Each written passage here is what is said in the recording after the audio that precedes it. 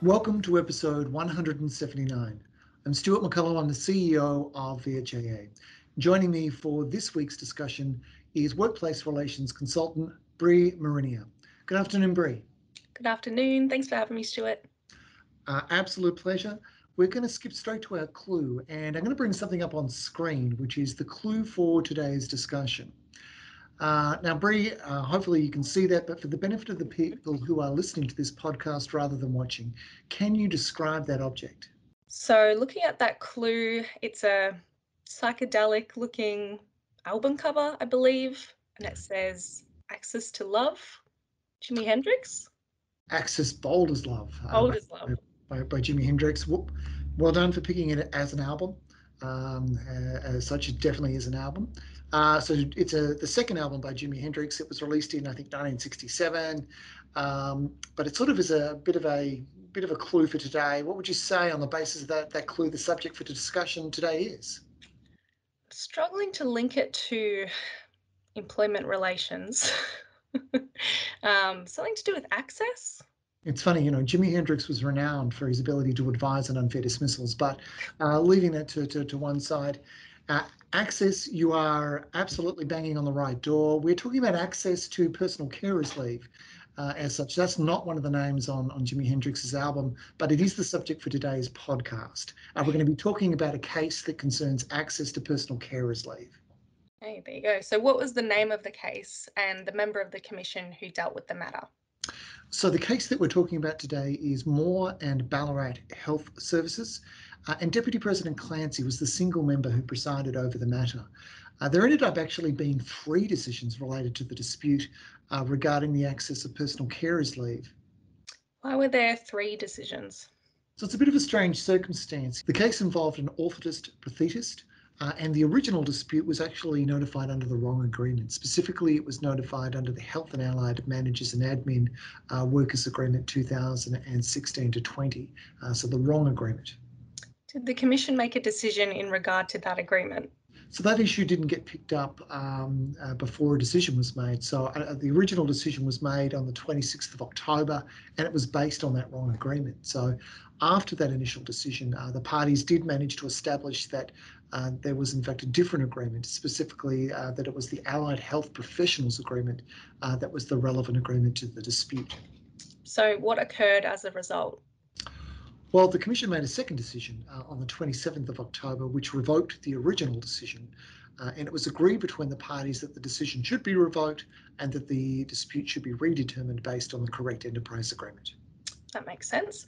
So this resulted in the third decision under the correct enterprise agreement. That's right. Decision number 3, which came on the 15th of December. And it was a determination under that Allied Health Professionals Agreement. All right. So what were the facts of the case? So this is interesting because it goes to the issues that a lot of members have faced in the context of unusual circumstances that are arising from COVID. So at the time of the dispute, the employee worked 4 shifts per week of 9.5 hours. That was done in accordance with a flexible working arrangement. The employee had 2 children aged 4 and 2, and the employee's mother would look after those children on Tuesdays. But the COVID-19 pandemic ended up affecting those arrangements. How so? So the employee's mother received advice from her doctor over the weekend of the 21st of March, saying that she would need to self-isolate at home, and was advised that due to medical conditions, she could not see her children or grandchildren. And there were some added complexities regarding the case and communication between the employer, HR, and relevant managers. That's correct. So the employee submitted to the Commission that he was told by HR that he could take carers leave for the Tuesdays. However, the employee could not recall who the individual in HR was that had provided that advice, and there was no record of that query.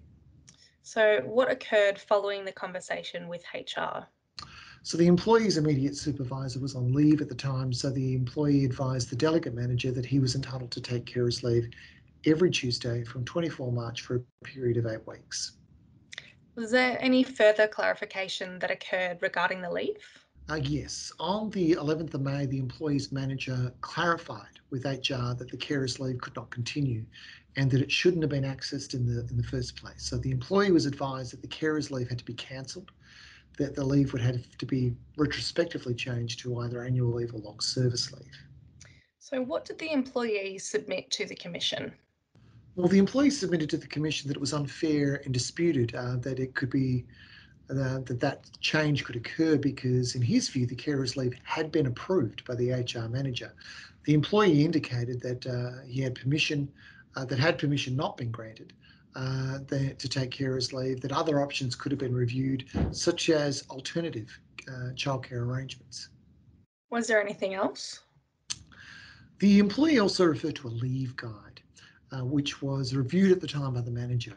They considered the circumstance comparable to the taking of special leave, said to be available where an employee is unable to attend work because they are required to provide care for one or more of their children as a result of a school and or a childcare centre being closed or operating under remote learning arrangements on the advice of the Victorian Chief Health Officer. Was any of the information submitted by the employee disputed by Ballarat Health Service? So the health service didn't dispute that the phone call to HR was made by the employee, but it did contend that the employee assumed that the individual they'd spoken to had the authority to approve that kind of leave. And they didn't? No, the two people who were responsible for assessing requests and circumstances relevant to COVID related leave had not been contacted. So, when did those responsible for the assessment become aware of the circumstance? So when the government announced that 5 visitors would be allowed in a person's home, this is when the manager inquired with HR whether the existing arrangement could continue. In summary, what did Ballarat Health Services submit? So the health service submitted that the use of paid carers leave for the employee's particular circumstances was not permitted by the enterprise agreement or under the Fair Work Act. Special leave was not available under the DHHS guidelines for the employee's particular circumstances. Further, the processes for approving leave were not followed because of a genuine mistake by both the employee and the manager, and the correct type of leave should be applied to the period of absence. Was there agreed questions that were to be arbitrated? So there were 3 questions that were agreed to be arbitrated.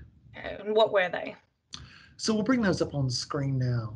Firstly, can an employee's approved carer's leave be retrospectively changed to another leave type by the employer without the employee's agreement in the event the reason for the leave is found not to meet the enterprise agreement definition for carer's leave? Question 2. In the event that the answer to question 1 is no, how should the leave be described and paid? And 3. Are any of the offers by the employee to split the difference or alter future long service leave part-time payments considered appropriate compromises? What principles did the Commission use to decide the cases?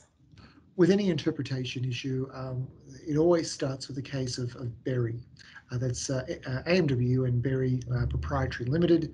So the Deputy President relied on the principles in that case. Did the Commission have the same finding under each enterprise agreement? This is the interesting part. So no, the Commission reached a different outcome with respect to the different agreements. And why is that? What was found is effectively that there were differences between the personal carers leave provisions of the Health and Allied on the one hand and the Allied Health Professionals Agreement on the other. So, turning to the first decision under the incorrect Health and Allied Services Managers and Admin Workers Agreement 2016 to 2020, what was the decision? So, and just to be clear, when we say the incorrect Health and Allied Services Agreement, we're saying it was incorrect for the employee. Yeah. The agreement itself is incorrect. So the Deputy President found that the employee was eligible for personal carers leave under that enterprise agreement. And what was the reasoning?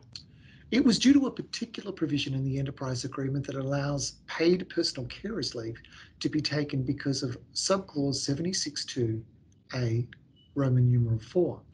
It's up there on the screen now and states the requirement to provide ongoing care and attention to another person who is wholly or substantially dependent on the employee provided that the care and attention is not wholly or substantially on a commercial basis.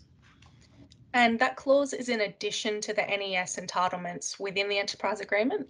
It is. So it's an additional subclause that supplements the NES and allows personal carers leave to be taken in those circumstances. And the Commissioner found that the clause appeared wide enough for it to apply in the circumstance? He did. The Deputy President formed the view that the clause was wide enough to have applied to the employee when he was required to provide that ongoing care and attention to his dependent children. Was the exclusion addressed? Yeah, it was. It was observed that there was a particular exclusion regarding wholly or substantially commercial arrangements within the subclause. Another exclusion at subclause 76.6D was also addressed. And what was that further exclusion? So that in normal circumstances, an employee must not take leave to care for an immediate family member or household member where another person has taken leave to care for the same person, where the only reasons the employee could be excluded from the taking of the leave was under subclause 76.2A4. And those exclusions did not apply in the circumstance? No, they didn't.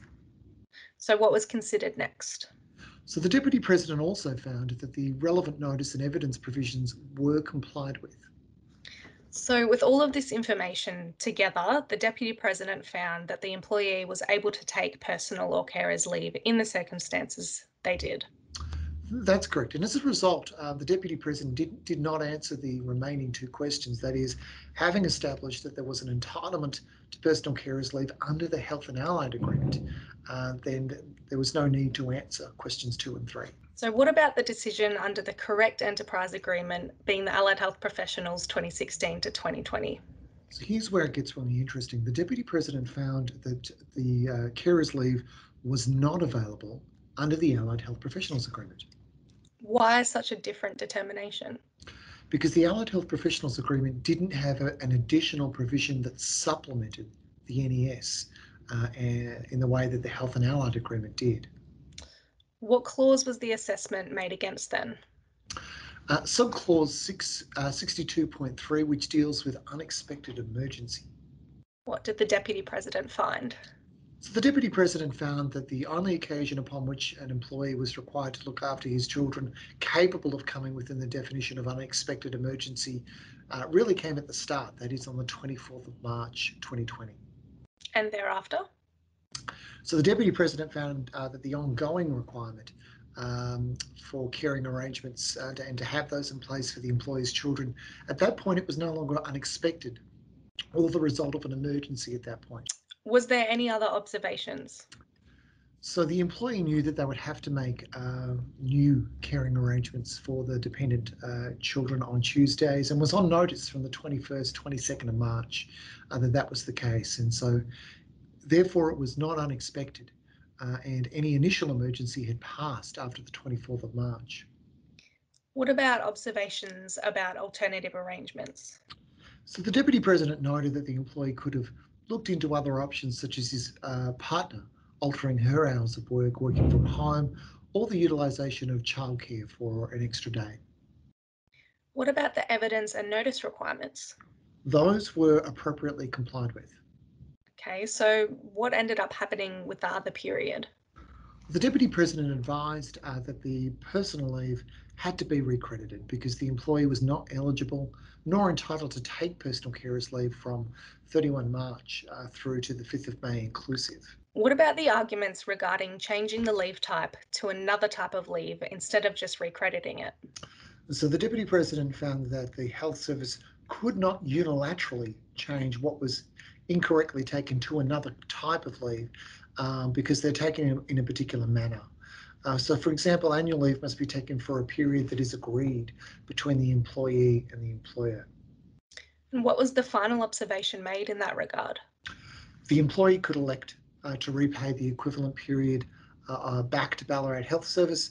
If no agreement was reached, then the Health Service would have to institute legal proceedings against the employee for recovery.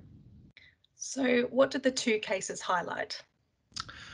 So highlights a couple of things, one of which is how challenging it is for health services and for employers generally to make decisions about unusual circumstances, such as those that have been presented during the course of the pandemic.